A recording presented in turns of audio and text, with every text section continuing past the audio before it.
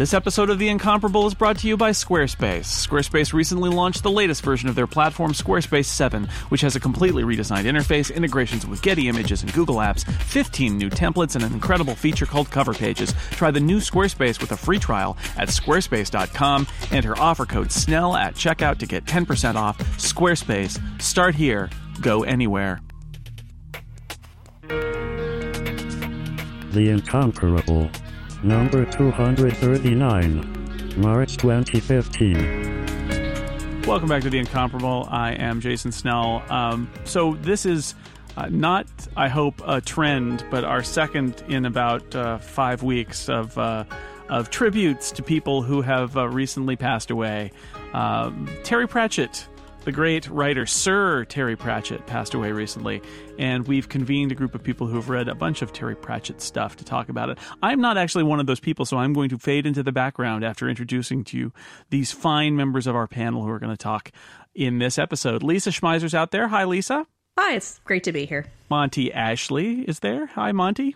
Hi, Jason. You should read Terry Pratchett. I should read more of it. I've read some, but I should read more. I look forward to hearing you tell me what books I should read. Dan Morin, hello. Nice to be here. I wish it was under better circumstances. Yeah, absolutely. And Steve Lutz. Hey, Jason. Glad to be here. Wish it was like Dan, a happier time. I wish these guys would stop dying. Yes. Cut it out. Yeah, exactly. Enough already with the tribute episodes, okay?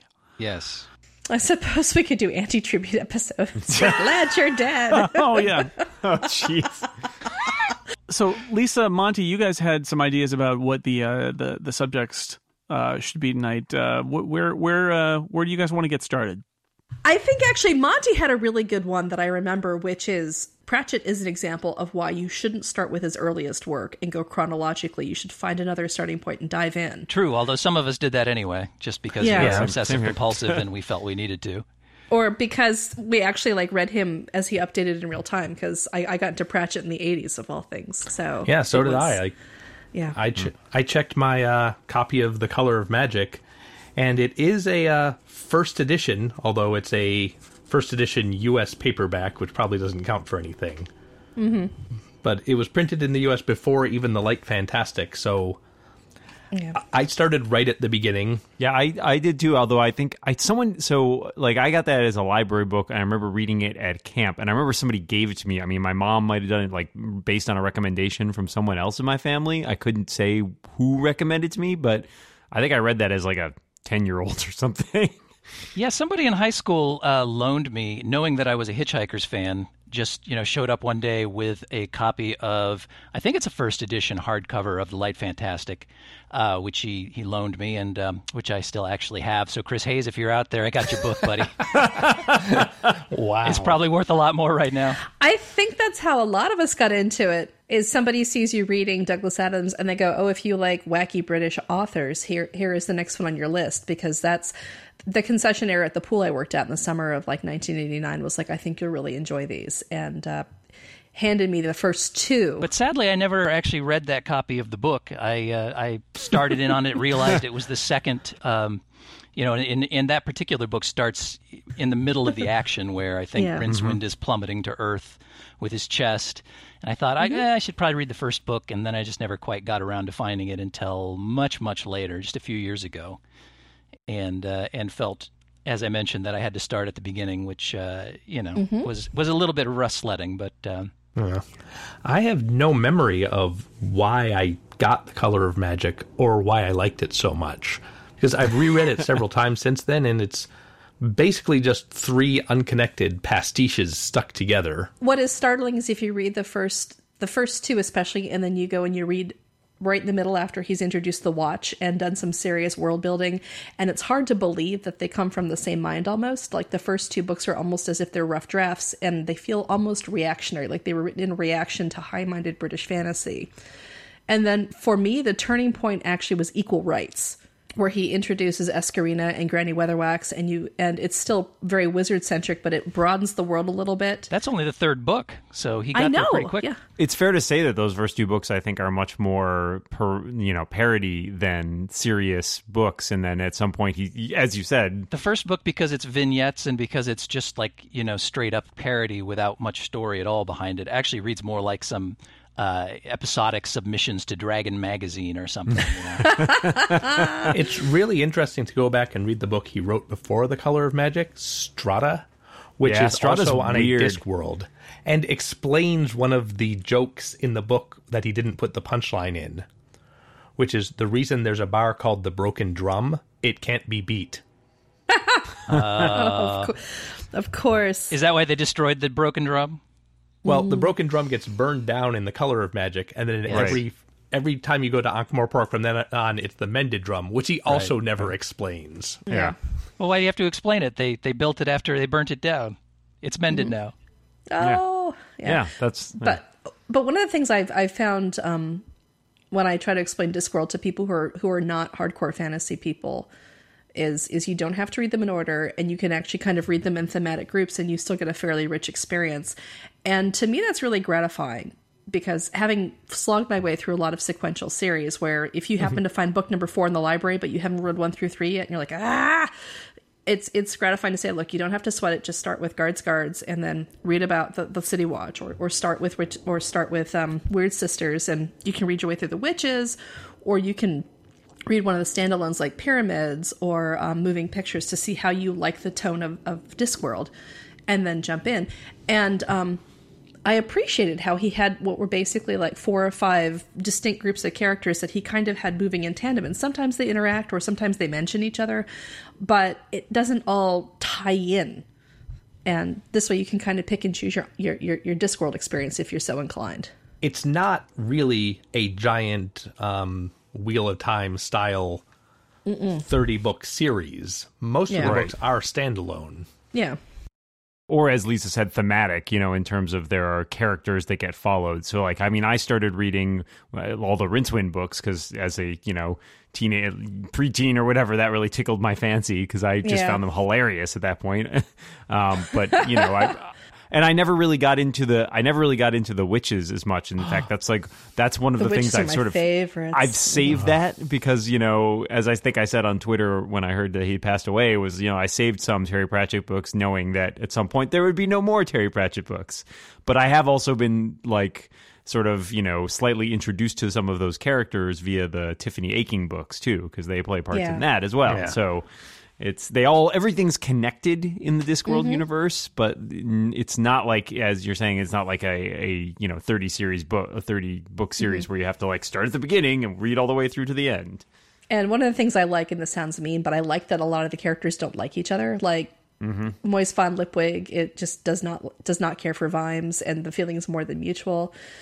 And I appreciate that because although I do like the Watch books a lot, I sort of feel like Vimes gets a tad Mary Sue towards the end of it, and I don't, and I want to stress I don't mind because I do like the books, but after a while it was like, okay, exactly how many times can you make him the Duke of something or promote him higher, and people tell him what a great copper he is, and he's managed to solve the equivalent of strife in the Middle East, and he's managed to help emancipate a country that was in the thralls of the equivalent of the Taliban, and now he's managed to stop slavery and human trafficking, and that can only happen so many times, and it's nice when other characters are like, yeah, he's kind of a jerk. But that's really interesting to watch happen because at the beginning of the Night's Watch, Vimes is drunk. The city is a mistress. Yeah. Vimes is a protagonist, but it really felt to me like Carrot was going to be the focus of things. Yes, and he's but there's only so far you can go with that character because they both fall into the same eventual thing of they're paladins, right? There's a lawful goodness about them that you can't necessarily Carrot has nowhere to go because he already starts as gee, aw shucks, perfectly good guy. So it's not as though he has a lot of room to grow. Well, but Vimes actually has if he does, his life is in jeopardy from the... Well, I like that the running joke is that everybody knows he's supposed to be the rightful king of Ankh-Morpork, and he has no interest in it. No, I'd just rather be a cop and have my werewolf girlfriend. And both times that... Is it just once or is it twice? Because there's... the one with the gun, where and Dragon King of Arms, who's the vampire who keeps the breeding books. Like they try to pull together the conspiracy to put Carrot on the throne. And he's genuinely confused as to why anybody would want to do that when things are working so well. And I like that they said, okay, we've got Terry Pratchett took this fantasy convention that is so threadbare as to practically be mesh, and which is it's the foundling prince who comes back to reclaim his legacy. And in this case, the foundling prince came back, fell in love with the city, and was like, I can best serve this city by serving under somebody who really loves this city. And boom, that's it. He's working under the biggest Is it ever clear that he's aware that he's, the once and future king or whatever? Because I've never gotten the impression that he picked that up. There are winks right at the end of a couple of books where Carrot shows that he's not as naive as he acts. Yeah. No, he's just straightforward, and people confuse that for naivete. Yes. And I like that they've basically made him, press the button and in comes the plot device, and I like that that's how he's used. Of course, I could find criticisms because you can't write however many books he wrote without saying, he falls on some hackney tropes and so on and so forth. But most of the time, I think what I really liked is as the books progressed through the series, Pratchett became simultaneously angrier about the cupidity of human nature and more enamored and hopeful about when we manage to overcome our human nature and push people towards progress a little bit at a time. Yeah, I think that's why my favorite protagonists of his are the most cynical ones. Yeah. Like, he's got hundreds of characters, but he drifts towards Vimes and Granny Weatherwax. People who can say really mean things. Yeah. Let me take a break to tell you about MailRoute. MailRoute is a service that lives in the cloud, and it's like, I'm going to use a sports metaphor now. Sorry, people who hate sports. It's like a great defensive player in a sporting event. Like, think of an American football contest where you've got a cornerback who's roving around, and when the ball gets there, it's trying to go to the receiver, and he leaps in front of it and grabs the ball. That's what MailRoute does to spam and viruses and email bounces and other junk that you don't want in your inbox. It lives in the cloud, and that stuff never gets to your mail server because it goes inbound to MailRoute, and MailRoute kicks it out with its intelligent cloud-based services. So you don't have to install any hardware or special software. That all happens at MailRoute. All you have to do is sign up, and you can do a risk-free trial. There's no credit card necessary. You change your MX records, which are the things in the domain name system that say, hey, where does email for this domain go? You point those at MailRoute. So MailRoute takes in all the mail for your domain, filters it, and then pops it on behind the scenes to your server. The result is a spam-free, virus-free mailbox.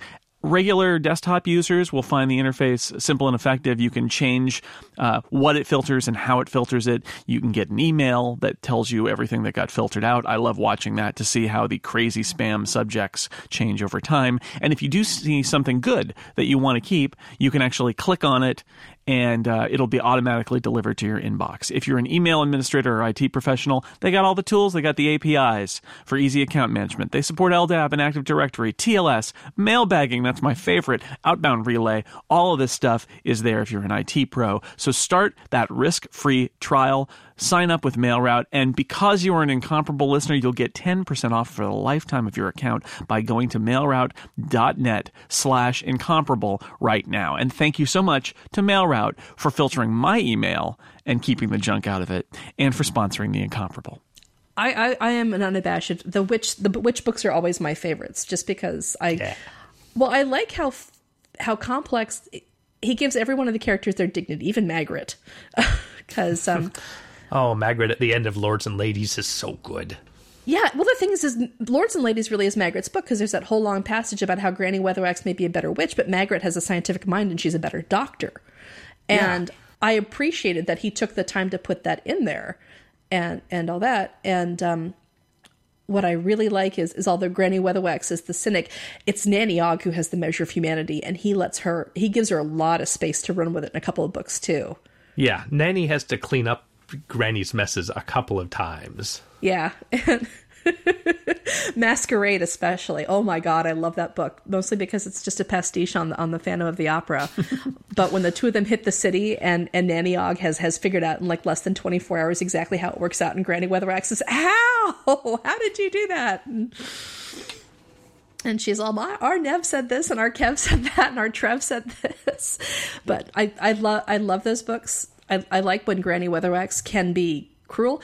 And one of my favorite passages is also in Lords and Ladies, when she and Mightily Oates are traveling together and they have to burn the Book of Om, and they basically have a long talk about what it means to believe in something. And she's like, if I actually believed in a religion, I wouldn't just run around. I would be making other people believe in it too. And Mightily Oates is like, I am so grateful that you're an atheist. You would be terrifying if you were a believer. And it was nice. It was a great exchange, because she comes up against, she beats herself against the anvil of somebody else's personality, and everybody is always interested in watching the sparks fly. Well, one thing I think is great about Pratchett is that although he's writing in fantasy, which is a kind of gutter genre, and he's writing comedic fantasy, which is even worse than that, he has no fear about writing a book like Small Gods, which is all about religion and belief. Yeah.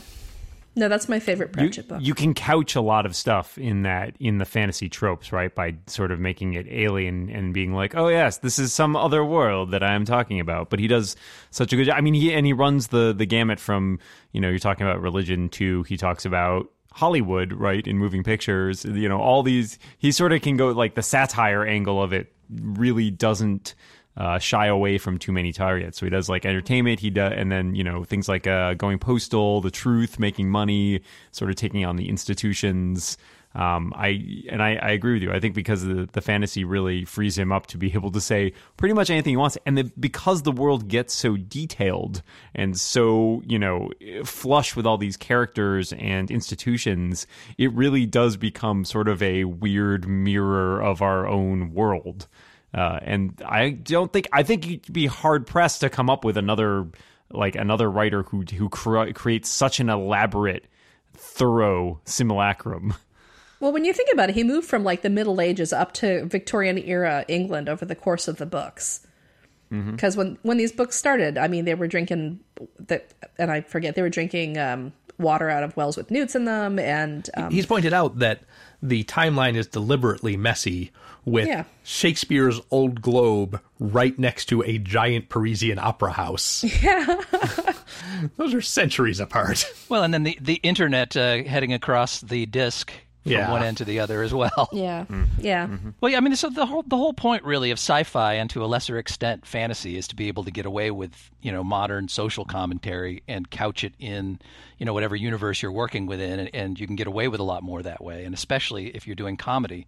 And I think he uses that ability to really great effect. I mean, some of these, you mentioned Small Gods, Lisa, which actually is my favorite as well. I actually find that a terribly moving book. And I sobbed through like the last 10 pages of it.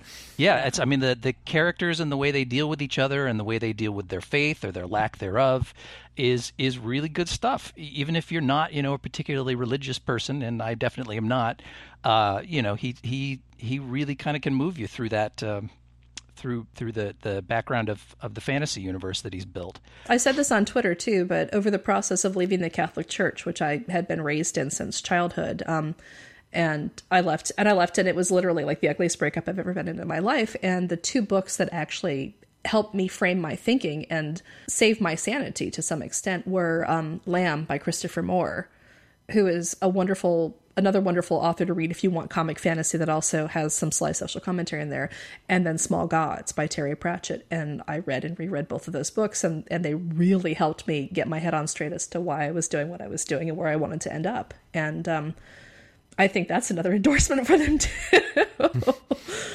Is, when you do come from a heavily religious background and you choose to leave it, having a book like Small Gods was a really helpful framework for figuring out what my own ideas were, independent of what I had been taught. Oh, now I've brought down the podcast. I'm trying to look up a book title because I can't remember it and it's killing me. Which one? What question is that? If I knew the one about sports. Describe the book. Unseen Oh, is Academicals. it Unseen Academicals. Academicals. Yeah. Oh, That was I the love one that I think was one of the later ones that I read, and I mean, after he had announced that he was diagnosed with early onset Alzheimer's, and I read that, and I still remember laughing out loud at portions of that and thinking, like, man, if you could find people who are half as good as a writer as Terry Pratchett who don't have Alzheimer's, like, that's pretty impressive. Oh God, I also love the Wizards because they're just so friggin' chaotic and Yeah. Well, the it's all a pastiche and commentary satire in academia, right? Like, there's that whole, since the beginning, the Wizard. I mean, and I think that's why I liked the Rincewind books early on, is that whole culture of all, especially I think in sorcery, they become sort of more involved in it. The whole, like, the dean and the bursar and all these people, all the arguing and their stupid Ponder petty Stibbons. discussions. Yeah, Ponder Stibbons and his, what does he have, like a computer later on, his thinking machine or something? Yeah, Hex. It's controlled by bees. Hex, right. yeah.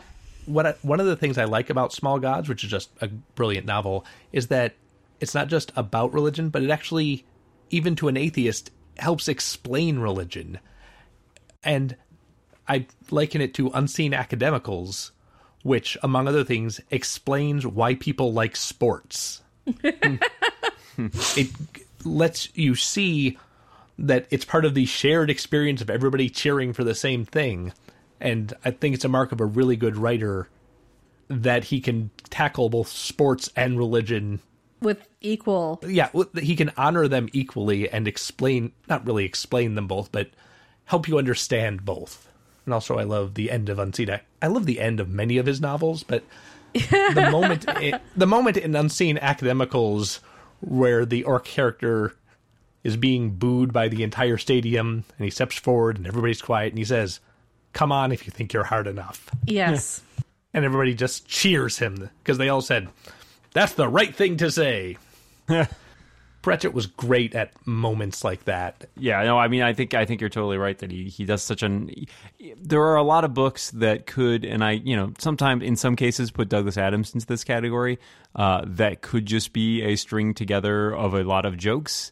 But his books actually work as books. Even, they are funny, but they tell a complete story, and it is generally a story that, makes sense and it's well plotted and all that. And it's not like, he'll go a long way for a joke, but he won't derail necessarily the entire story for a joke. And I think that's, to my mind, that's what makes him so successful, is that his books are funny, but they're also perfectly good books just to sit down and read, and the plots make sense and the characters are wonderfully drawn. With the exception of a few obvious periods, like his first couple of books, and then the sequence of books where his whole conception behind the novel was basically, what happens if we drop a gun into Discworld? Okay, how about movies? Okay, how about a guitar? Sure, yeah. I like soul music a lot. I like Soul it more music is than good. Moving Pictures. I think that's probably the best of the three. There is one line in Moving Pictures I say a lot, which is when they've invented popcorn, because of course they have to invent banged everything. grains. Yeah. If you put butter and salt on it, it tastes sort of like salty butter. I say that all the time. Which is what people want to begin with. The popcorn is just a vehicle. Well, and I really like soul music in particular because I really like death, and you can't talk. Ironically enough, I think that's he is probably my favorite character in all of Discworld.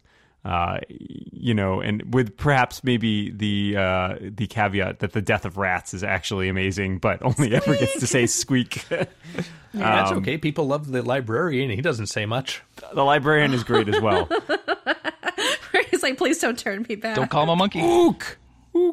Death is such a fascinating character and runs through so many of these books.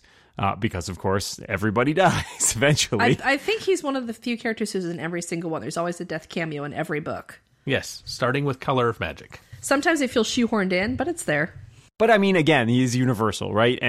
But his character of death as drawn is someone who is just kind of like doing a job, and is kind of like, this is my thing. I mean, you get your death-centric novels too, like Reaper Man and Mort and Soul Music.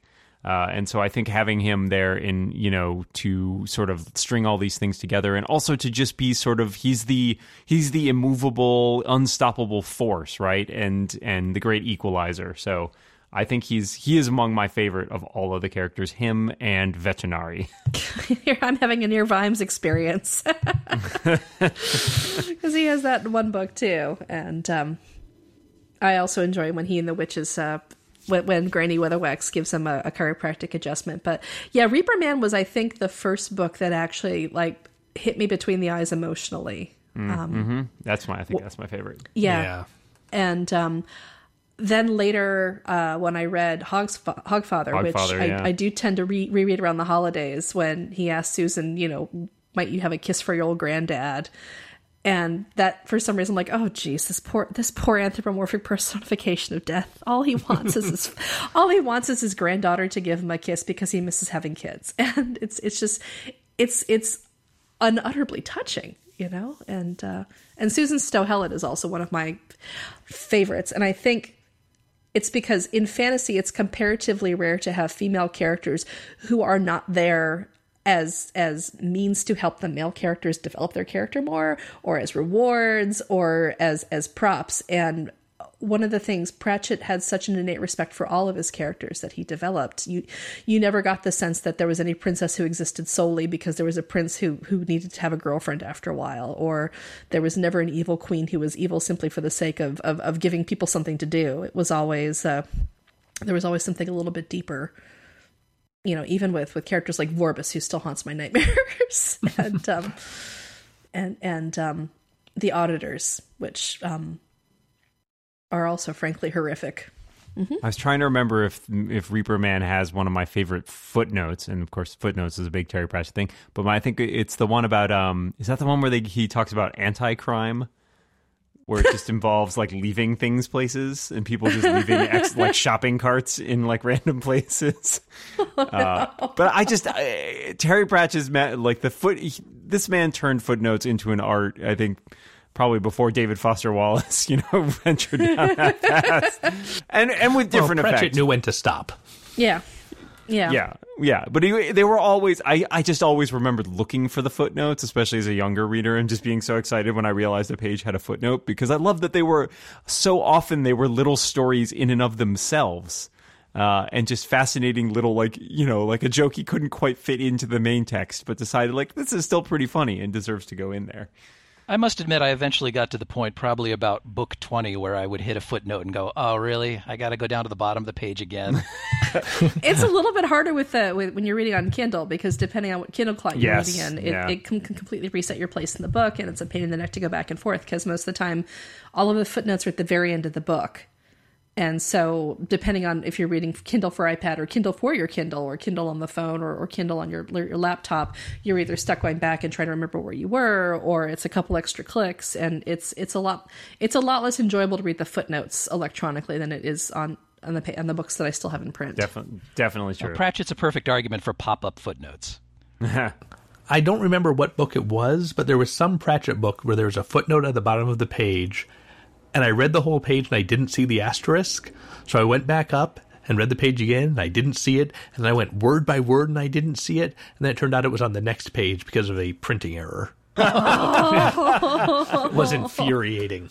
Let me take a break to tell you about one of our sponsors. It's a financial-related sponsor, which means I get to read a disclaimer at the end in the disclaimer voice. That's going to be awesome. But first, I need to tell you about Wealthfront, the automated investment service that makes it easy to invest your money the right way. Wealthfront software manages your money using investment strategies that were previously only available to the wealthiest investors, and it's for just 1/4 of the cost of using a traditional financial advisor. Wealthfront monitors your account 24/7, automatically rebalancing your portfolio, reinvesting dividends, and working to maximize after-tax returns. Wealthfront is also overseen by a team of investment experts, the same experts who launched the index fund revolution and who've written some of the most important books in finance. In case you're still not convinced, you should know that Wealthfront manages over $2 billion, that's billion with a B, in client assets, and has saved millions of dollars on taxes for its clients. So with Wealthfront watching over your investments every day, what will you do with all your extra time?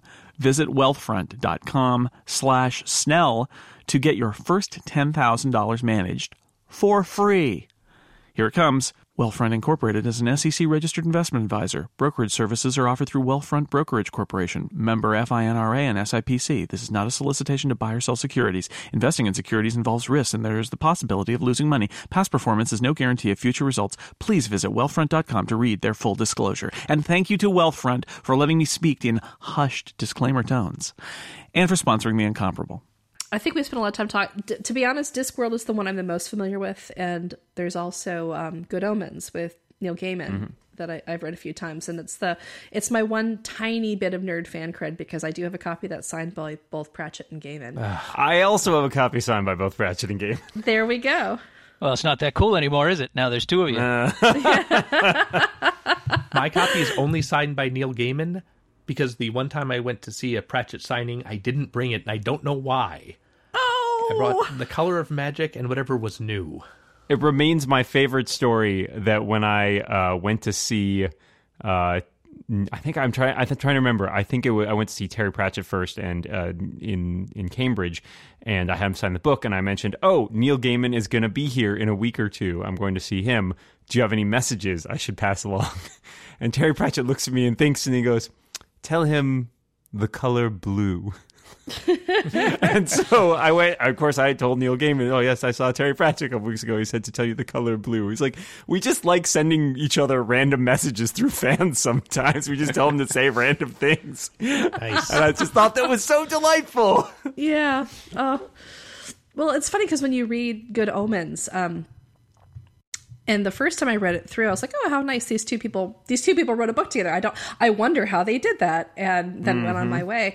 And I was finishing up the Sandman run at the time because Sandman was published from like 89 to 96, and Good Omen came out in 95, and so I had finished up the Sandman run, and then I went back and reread it, and there are a lot of really nasty, anti-human, horrible, cold around the heart parts of that comic book series. And after having read like about 10 more Pratchett books and having read considerably more Gaiman, like the next time I went through and read Good Omens, I'm like, okay, that's a Gaiman passage, that's a Pratchett passage, that's a Gaiman passage, and it's turned out that's basically how they wrote, is they would just take turns, like, and when one person had cranked out 10 pages, they'd send it on to the other person, and they just kind of naturally divvied up how things got written, and you can tell who was responsible for what parts just based on, you know, what stuff gets flown in. And is it angry and yet warm and humanist? Then it's Pratchett. Is it horrifying at its core? Then it's Gaiman. The best part about that is they talk about that during, because people ask about it, like signing and stuff, and because they wrote it so early, they were sending floppy disks to each other in the mail because it was the only way to do it, because they wrote it in like the 80s. And so like Terry was still living in Australia, so they'd be sending floppy disks like halfway across the world. So great. And it got, the fact that it got done is to me like an amazing feat at that, just based on the amount of work that had to go into that. That was actually kind of the problem with Good Omens for me, was that I could see that there were two different writers kind of feuding with each other in the text, and I couldn't really square the two, and you know, I wanted more of the Pratchett side, and I was kind of annoyed that the Gaiman side kept popping in and trying to disrupt things. Yeah. I think I read it young enough it didn't bother me as much, but I haven't reread it in a while. Yeah. Lisa, it sounded like you were about to introduce the subject of entirely other Pratchett books. Which I wanna say I haven't read any, so this is basically, if you guys have read the Bromeliads or any of the others, I would love to hear about it. The We Free Men or any of that stuff? The We Free Men are Discworld. Yeah, it is Discworld. I will say those are amazing. Are they children's books effectively? They're YA books. They're YA books, and surprisingly, you know, as many YA books are, they have a very adult tinge to them, especially the later ones as Tiffany starts approaching teenage years. I've given the Tiffany Aching books to a lot of middle school girls. Yeah, and that my cousin, who is a child's librarian, is also big on those, and she loves all the Terry Pratchett books, but I know she recommend that one. And I quite enjoy those. They're really great, and you haven't lived until you've seen two. Like my cousin's kids at the time, I think were maybe, I don't know, in still before teens, so it's 10 or 7 or something like that, and they would go around the house. What do we like to do, lads? Drinking, and what else? Fighting, and what else? Stealing, and what else? Drinking and fighting and stealing. Yeah, the Nachbarkfeigl. Oh. But they are entertaining, and those books are fun. And especially, I think Wintersmith and I Shall Wear Midnight, which start to get into the more adult themes, are really, really beautiful books, and I think great for kids of that, especially young women of that age. I think because she is such a great protagonist, like Lisa was saying about, he doesn't do sort of throwaway female characters, especially in his later books. They all have they're very well developed and they have interesting stories. And Tiffany in particular, I think, is just such a fantastic character. Yeah. I like the supporting witches, though, too, because they give a lot of... Yep. There's the one who's a pig witch, and that's all she specializes in her pigs. And she's the first one of them to get a boyfriend, and they can't figure it out until like, oh, he's a hog farmer. Got it. Yeah. But whipping through the non-Discworld books, Strata is like a serious Discworld. It's also very much a first book. The Bromeliad is so great. It makes me cry several times.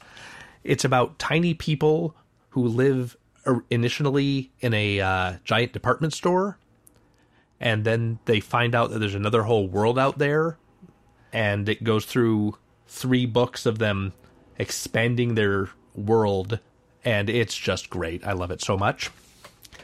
Then there's the Johnny Maxwell books, which have, at least one of them has been made into a movie that I was watching some of the other day. That's Johnny and the Bomb, Johnny and the Dead, and Only You Can Save Mankind. They're fun. They did not make me cry, so that is a plus or a minus. And then just recently he started doing non-Discworld books again, which I thought was great. I had forgot about Nation. Nation is a fantastic book. Oh, yeah, Nation's great. I'm really glad that one's not Discworld, because it shows that he could do other stuff still. Oh, and I was also just a lovely book. It was really well written, and I really enjoyed it, and it kind of came out of nowhere. But I thought it was fantastic. I had no idea he had so many other types of books out there. I'm kind of excited now. If only I actually read. He just recently did a hard sci-fi book, The Long Earth, and its sequel that I can't remember. The Long Utopia. I've got them both waiting on my Kindle. Or rather, I've got one pre-ordered, the other one is waiting on my Kindle for me. And I hadn't gotten around to reading Dodger, which was the other one, which is sort of isn't that a Dickens? Yeah, I was not crazy about Dodger, and I did not finish it. It is the only Pratchett book I haven't finished. It's basically him indulging his taste for research about Victorian England, which he loves to do.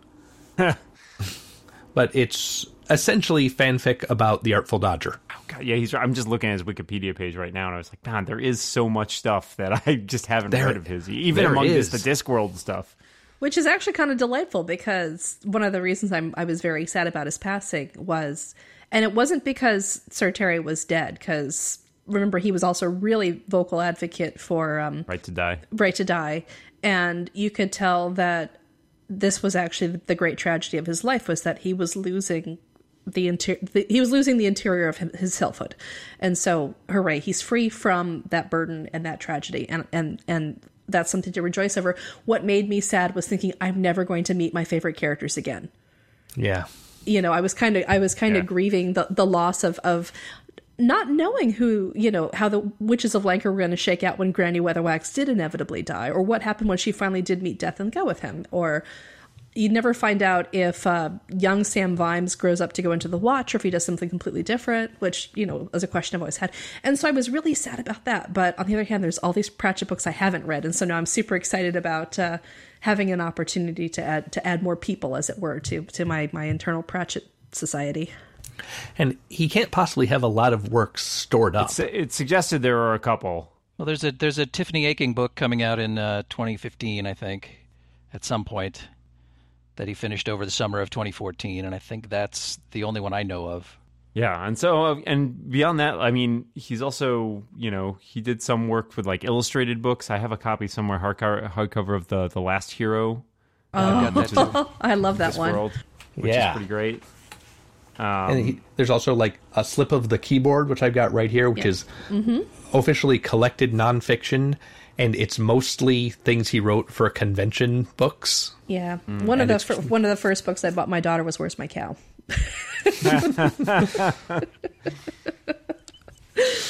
And Did you have to get home every night at the same time and read it to her religiously? I haven't read it to her yet because her Where's My Cow is actually a Knuffle Bunny for years and years and years. But I think now that she's older and we can discuss the pictures more, we'll probably start putting that in heavy rotation. There's the big difference between putting it on the shelf and actually reading it to the kid. I'm interested in actually introducing my kids to these books, but the kind of the wordplay that and the Britishness of it all is kind of impenetrable at their age. But eventually, when the time is right, I will seed them with something. I'm not sure what yet. But are you just going to casually leave it out on a shelf and hope that they pick it up? Or are you going to mention that'll never work? They'll never pick it up. They'll go along their way and do what they want. Tell them you are not allowed to read this. Whatever you do, don't. Yeah, I think that's it. Whatever you do, don't read it. If I can come up with a decent elevator pitch, I can usually convince my daughter at least. Yeah. If something sounds vaguely intriguing to her, she'll give it a go at the very least. But I think it's going to have to wait a while until she can really appreciate it. Yeah, this is actually something I was giving some thought to is throughout elementary school and beyond, I did a lot of sneak reading where I would just kind of casually pull books out of my mother's stack of library books, or I would find whatever they were reading, my parents were reading, and hide in a closet and read it, which is how I got a hold of The Godfather in third grade. But the point is, my parents left books around the house a lot. Like we had huge bookshelves in the living room, and I was thinking about this, and I was like, I have a lot of books on my Kindle. I have no idea how my kid is going to sneak read stuff that's explicitly tied to one device. You got to leave Kindles spread around the house at various places. With only one book on any of them, though. Yeah. I was lucky that I didn't have to sneak books. We had a official rule in my house that if a book is on a bookcase, it's public property and anyone can read it. No, I took The Godfather out of my father's nightstand, so that should tell you everything you know about both me and Oh, God, you're lucky that's what you came out with. I know. Could have been a lot worse. One of the books I remember reading was Alan Sherman, the novelty song guy who did Hello Mudda, Hello Fada. Uh-huh. He wrote a book called The Rape of the APE, which stood for American Puritan Ethic. And it's just a semi-comedic history of the sexual revolution. My goodness. Wow. Yeah. Do I even want to know what age at which you read that? I don't remember. I got to Portnoy's complaint at a very early age, which should explain a lot. I tried Portnoy's complaint after reading it being mentioned in a Woody Allen short story. Oh, no. That reminds me, we also had a copy of Everything You Ever Wanted to Know About Sex, but We're Afraid to Ask laying around the house. And went back to that one a few times. That was actually a joke gift to my sister, but it was no joke to me, brother. So are we all just going to leave stacks of Pratchett laying around the house for people to trip over? Is that where we're to try and bring this valiantly yank this back onto topic? I don't have kids, but I've effectively done that already. Yeah, well, there you go, Monty. You're ahead of all of us. I think I'm still just trying to convince more friends of mine to read Terry Pratchett because I feel like a lot of them were not as into, especially I think as a kid, I definitely tried because a lot of my friends were also nerds and read a lot of fantasy, and I like Douglas Adams and all that stuff. So I tried to sort of spread them around with mixed results. But my family in particular, several of my cousins, we were texting when we found out that he had died. There were lots of sad emoji, let's put it that way. And so, particularly my cousin who's a librarian, I think Terry Pratchett may be her favorite author, at least tied with, if not before, Charles Dickens. So I think that's a pretty good rep there. Yeah, it's good company. That's very good. Yeah. Well, to that end, we should probably go into detail on what we think would be good entry points for people who might be listening and trying to get into Discworld or some other Pratchett. Mm-hmm. Because it's a pretty sizable body of work that he put out there. So. Yeah, I think that there are certainly some plot lines that go throughout them. As we said at the beginning, I don't think you have to start in any, chronologically, I don't think really makes any sense. I think going in sort of the mini arcs, I think are good places. I think, it seems to me Guards is probably a pretty good entry point. That's kind of the one that I always start people on. Yeah. I've had some good success with that. I've had people go on from Guards and continue with other books. Yeah. Or if you wanted to try, you could always try Weird Sisters, and then Witches Abroad, and then Masquerade.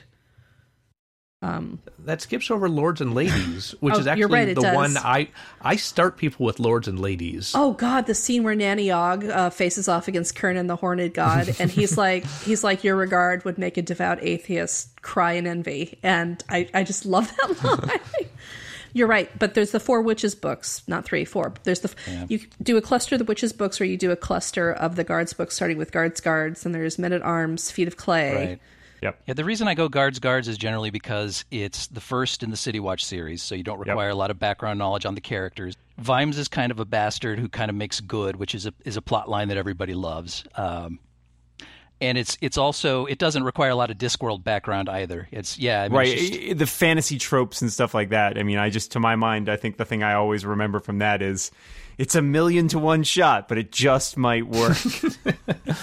And also doesn't romanticize dragons, which is a nice way to defang people's concerns about fantasy, because they're like, oh, Christ, it's people riding unicorns and talking to dragons. And you're like, no, the dragons are awful. Or they explode, one or the other. I think those are good. I mean, I think if you're starting younger readers, I honestly would say the Tiffany Aching books, I think, are a good entry point, because they are targeted at younger readers, but they are firmly rooted in Discworld as well. So, I think that's a pretty good place to start if you're trying to start the young folks. Let's take a break so I can tell you about the sponsor you heard at the top of the show, Squarespace. You may have heard of them before. Let me explain about Squarespace. It used to be really hard to build websites. You needed to have design skills and coding skills. You needed to use a whole bunch of different tools. You needed to find a web host. There were a lot of things you needed to do. Now, you know what you need to do? Use Squarespace. That's it. You can use Squarespace to make building beautiful websites easy. And if you're new to Squarespace, you should check it out. If you've never seen it before, only heard about it, you really owe it to yourself to give it a try. There's a free trial available, and you don't even have to put in your credit card. So if you're wondering what all the hubbub is about Squarespace, and you're thinking to yourself, well, surely there's a catch. Surely Squarespace can't make building websites that easy. But it can, and you can try it out without even giving your credit card in, and you will see what Squarespace has to offer. Squarespace 7, their new version, has a whole bunch of great new features, including a partnership with Getty Images, buying licensed images so that you have the rights to use beautiful images on your website. Beautiful photography is complicated, but not with Squarespace. You have access to 40 million high-quality Getty images, and you can just use any of them for $10 an image. There are 15 new templates, integration with Google Apps. If your organization uses Google Apps, you can integrate them into your domain, and a whole lot more. Go to squarespace.com/7, spelled out SEVEN, to learn a lot more. And then, of course, they're the basic features of Squarespace. Beautiful design, responsive design, so it looks great on mobile and it looks great on computers, 24/7 support, and it's all for $8 a month. And if you buy a whole year up front, you get a free domain thrown in with the deal. So start that free trial today. And when you sign up with Squarespace, use offer code SNELL. That'll let them know we sent you, and you'll get 10% off your first purchase. That's promo code SNELL. Thank you to Squarespace for sponsoring The Incomparable. Squarespace. Start here. Go anywhere. So yeah, we've given people three plausible entry points. And I actually like going postal as an entry point as well. Oh, that's a good one too. I don't know how you guys feel about the Moist stories, but I think that's it's kind of self-contained, doesn't require a lot of background. And again, Moist is an irredeemable character who manages to redeem himself through sheer audacity, which I think people tend to like. I also thought the Going Postal TV special, I don't know if anybody else has seen it, was actually pretty good. Oh, another one you could actually start people on would be Hogfather. Oh, yeah. Just because you don't need a whole lot of background. They give you plenty of it. And it does such a great job of cheerfully puncturing, like, the Mary Poppins myth at the same time that it talks about the importance of belief, and it sends up the sentiment about the holidays. And it's very self-contained, too. I feel like you really need to understand the character of Death already, though, to properly appreciate that book. I mean, they might enjoy it, but I don't think they would enjoy it as much as if they had already seen Death in action in previous books. Yeah, Mort's pretty good. Yeah, Mort is only the 4th book, so there's not a lot of backstory to fight through, and it's lots of death. Yeah. Great. It is great. No, I'm just saying. Sorry, I meant lots of death with a lowercase d. I don't remember why, but I have a recollection of feeling somewhat unsatisfied with Mort. I felt like the end was kind of weak. But well, it's not as great as Reaper Man, but I don't want to jump people straight to Reaper Man. Yeah, Reaper Man's kind of a hard one to jump in on. It's just like I dearly love, as I mentioned, Small Gods, but I don't think I would try to introduce people to that because I think I would probably prefer that they go for one that has, future tales in that particular sub-arc, so that they have somewhere to go immediately afterwards. I've recommended Small Gods to people who are resolute anti-fantasy snobs to say, no, this is just a great way to talk about religion in the context of fantasy, and here's how it's done well as a see, haha. But I'm glad we've recommended everything but the Rincewind books too. Oh, I really like the Rincewind books. Actually, those are my favorite. I remember as a kid having read the original two and then just waiting and being like, I remember as a teenager being so dissatisfied, like, oh, another Terry Pratchett book. Oh, this one's not about the wizards. I don't want this. And then when you finally got one, it was Eric. Yeah, Eric, I which think is Sorcery is is a great Rincewind book. He's the hero. Sorcery of that is, I mean, The Color of Magic, Light Fantastic, and Sorcery were the first three books I read. And Sorcery, I think even as a kid, I could tell Sorcery was a different type of book than the first two. It's a little bit more serious. It's just not quite as like gag a minute type thing. Although I will say that I do think the luggage is one of my favorite constructions in the Terry Pratchett universe because it's just great and indestructible. So yeah, I enjoy that one. And I think, some of the later ones, not as good. I think Rincewind is kind of he's a hard character to get behind because he's such a resolute coward. That said, I really love The Last Continent where like he meets what is basically his alternate life where old Rinso is hailed as a god among fellow wizards, and life would be peachy for him if he just stayed there, and he can't. And I just really, that was one where I've only read it. I've read it, I think, 1.5 times because the two flower stuff at the end is unspeakably sad. Oh, I have vague recollections of that. I was just excited that we were going back to Rincewind out of nowhere. Because, like I say, I started with the original book. So, in the back of my head, I still feel like Rincewind is the star of the Discworld books. Yeah, same No! here. Even though he's clearly not. Oh, wait, no, I'm sorry. I just realized I messed up Interesting Times, which is the one I've only read I've only been able to skim it after reading it the one time because it's heartbreaking. Right. And then the book about Australia is The Last Continent is both funny, but you're like, oh really? Come on, Rincewind, whatever. Yeah. That said, I have a question because this came up again at a party I went to this afternoon. Pyramids. Where do you guys stand on pyramids? Thumb down. Actually, have not read Pyramids. That's one of the few I have not standalones I haven't read. I don't have a strong recollection of that, but I remember thinking it was pretty good. But then I read it on my honeymoon in Fiji, so Yeah, that could have helped. I thought it was working way too hard to say, here's a real world thing. I'm going to put it into my fantasy world and see how it works. I was not. Well, we're just getting started, Monty. Those are usually my least favorite. I like Moist a lot, but I'm not that interested in the mechanics of I'm going to introduce a financial system into the Disc world. Watch me do economics. And Pyramids just felt like that to me. I was not really into it at all. I feel like we'd be remiss if we ended this podcast without mentioning Gaspode, who is probably my favorite character. Oh, yeah? Yeah. Oh, so Gaspode. So did you like the ending of the book where Gaspode runs away from the loving family and is like, no! I forgot he appeared in that many books, too. I remember him from The Truth, mainly, but yeah. Yeah, I always enjoy, and I forget which book it is, and it's a totally throwaway line where the prostitutes of Ankh-Morpork are renegotiating to name their street the Street of Negotiable Affection. And for some reason, the corporate euphemism just I can't remember the book, but the corporate euphemism just stuck with me, and it actually comes up against later when. Because I think they were also called the Guild of Seamstresses at some point too. Because when Agnes Nitt comes from Lonker to make her fortune in Ankh-Morpork, she figures she can take some of her embroidery down there, and then she just no, that is not what they do. They don't do embroidery. They don't sew seams. That's one of the jokes that's based on the real world. It's based on Seattle. Yeah. Oh, when that's right. Seattle was founded, there were a lot of prostitutes because this was a city where people would stop off on their way to the Alaskan Gold Rush. And there was just a shocking number of seamstresses in this city. He also mentioned that it's Seattle in the tunnels, too. Yeah. Yeah. And he took that shocking number of seamstresses thing and elaborated it so that there was, I think it was his joke, where there was a census and there were 50,000 seamstresses and one sewing needle. There's an excellent Wikipedia page, by the way, of Guilds of Ankh-Morpork, which is quite long. Strangely enough, but I was going to say I think one of the things that I do love the most about Terry Pratchett is all the secondary characters. So I was thinking of, for example, Cut Me Own Throat Dibbler. Yes. Who is one of my favorite like random characters who appears all the time.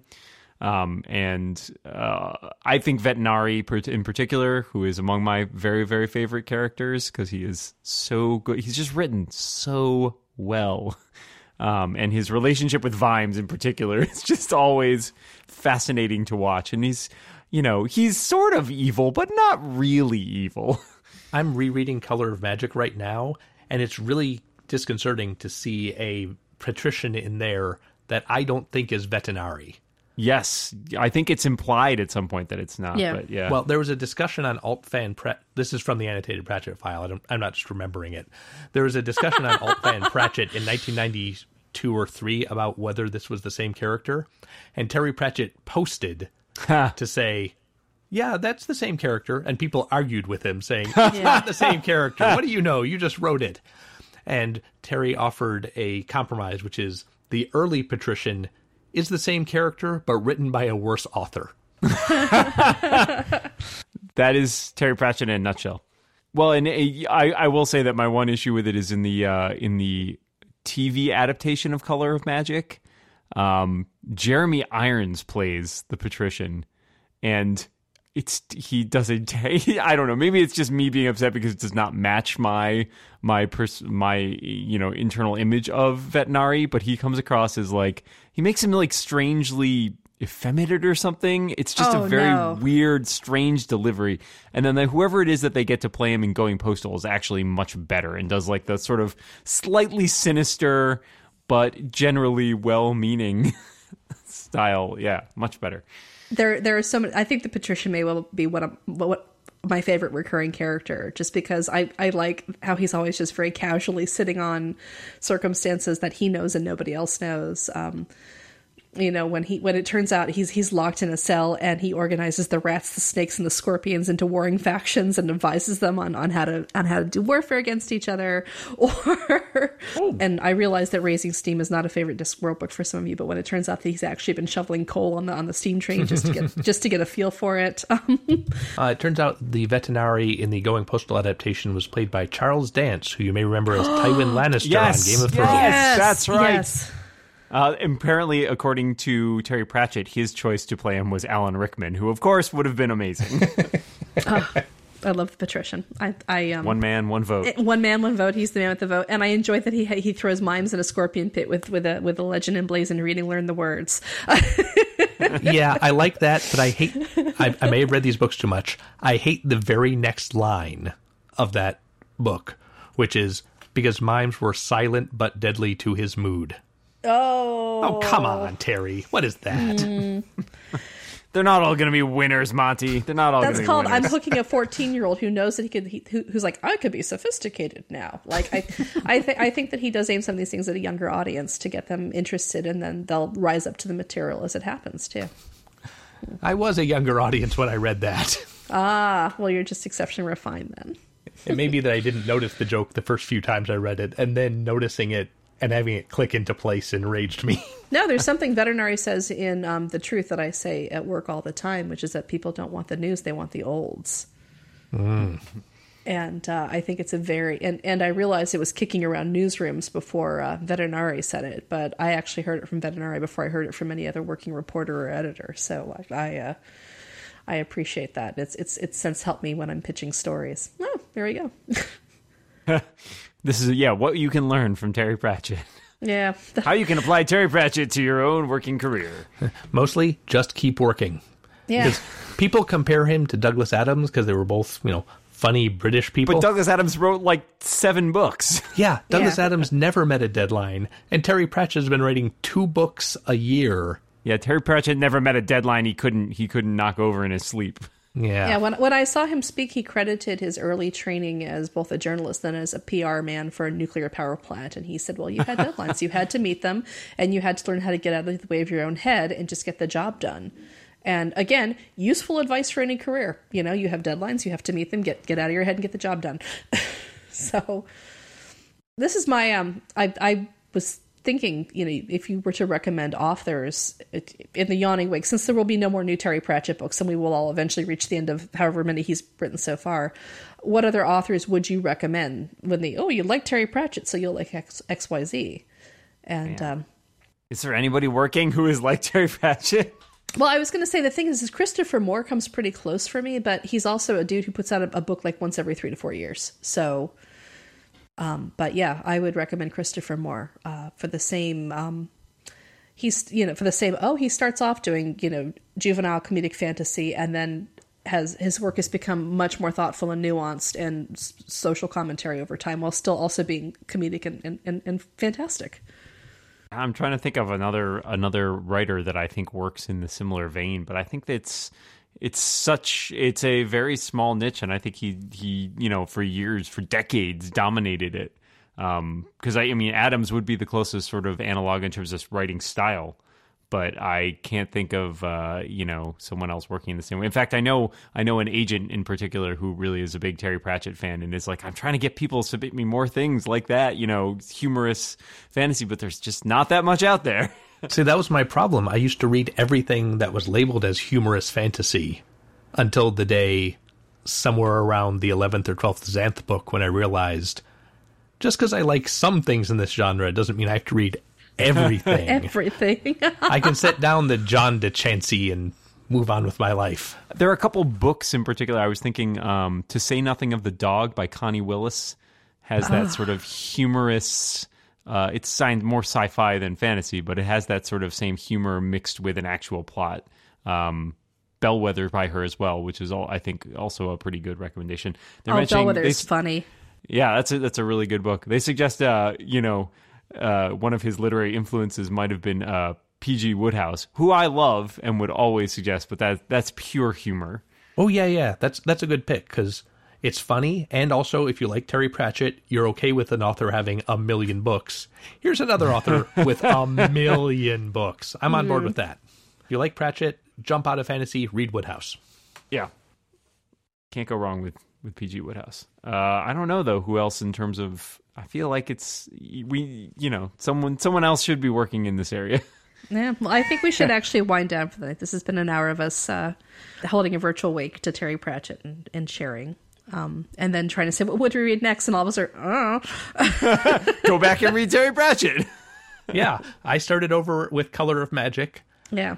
I may or may not be planning to read the entire series all over again. I reread Steam last night, and what I found really striking about Steam were how many cameos show up. There's a throwaway line about how they have a Klex tower up in Lancre, and the witches fly up there to share coffee with the Klex operators. Yeah. And there's also another... King Varens and Magrat are sending, Klex is saying, and when may we expect a train station, because we need to join our rightful place on the world stage. And so I was like, oh, that's a little bit of a shout out. And there are some other callbacks mentioned to one of the characters who was in Snuff, and then they go back, of course, to Uberwald, and you've got Lady Margolotta. I think he realized if he ended, if he could no longer write books and he didn't wrap up every single character, people would be upset. Yeah. But what happened to my favorite character? It had the feeling of a season finale, if that makes sense, because it's the theme to the whole book is things change, progress happens. Hooray for human inventiveness. Please always fight against small-mindedness. It's like, he was saying, I don't have a whole lot of time to say these things are important to me, so I'm just gonna get that all out there right now. Not a whole lot of subtlety. Here you go. But I wanted to know how Grebo the cat ended up. Oh God, Grebo's the greatest. The thing that threw me about Raising Steam is I realized that early in Discworld, there would be stories like Soul Music or Moving Pictures where something from the real world impinges on Discworld, there's a plot about it, and then it leaves. But recently, things like the Clacks and now an actual steam engine have just been coming to Discworld and staying and fundamentally changing it. And I don't know how I feel about Discworld changing like that. Well, you can always go back to the original and then just it's back to where it was. I'm gonna. Yeah. Mm-hmm. Hey guys, I'm back. Yeah. Hey, Jason's here. Jason, what's your favorite Terry Pratchett book? The one he read. Guards was pretty good.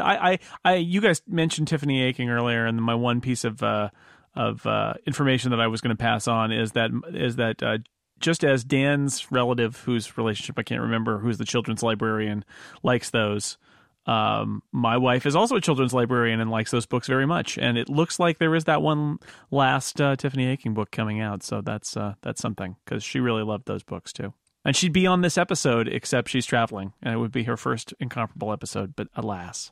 Any last thoughts before we wrap it up? Don't hesitate to ping us on Twitter for more Pratchett talk. Yeah. Oh, yeah. For 30 years, I have been looking in the Pratchett section of a bookstore every time I go in, just in case there's a new book there. And since the internet has shown up, that's been less necessary because I know when a book is due, but I check anyway. Mm-hmm. I'm probably going to keep checking forever. Forever. Yeah. All right, this has been a fitting tribute, and I'm glad you guys could be here for it. So now it comes time for me to thank the people you just listened to talk about Terry Pratchett for the last hour. Monty Ashley, thank you very much. Thank you, Jason. Lisa Schmeiser, thank you. Thank you.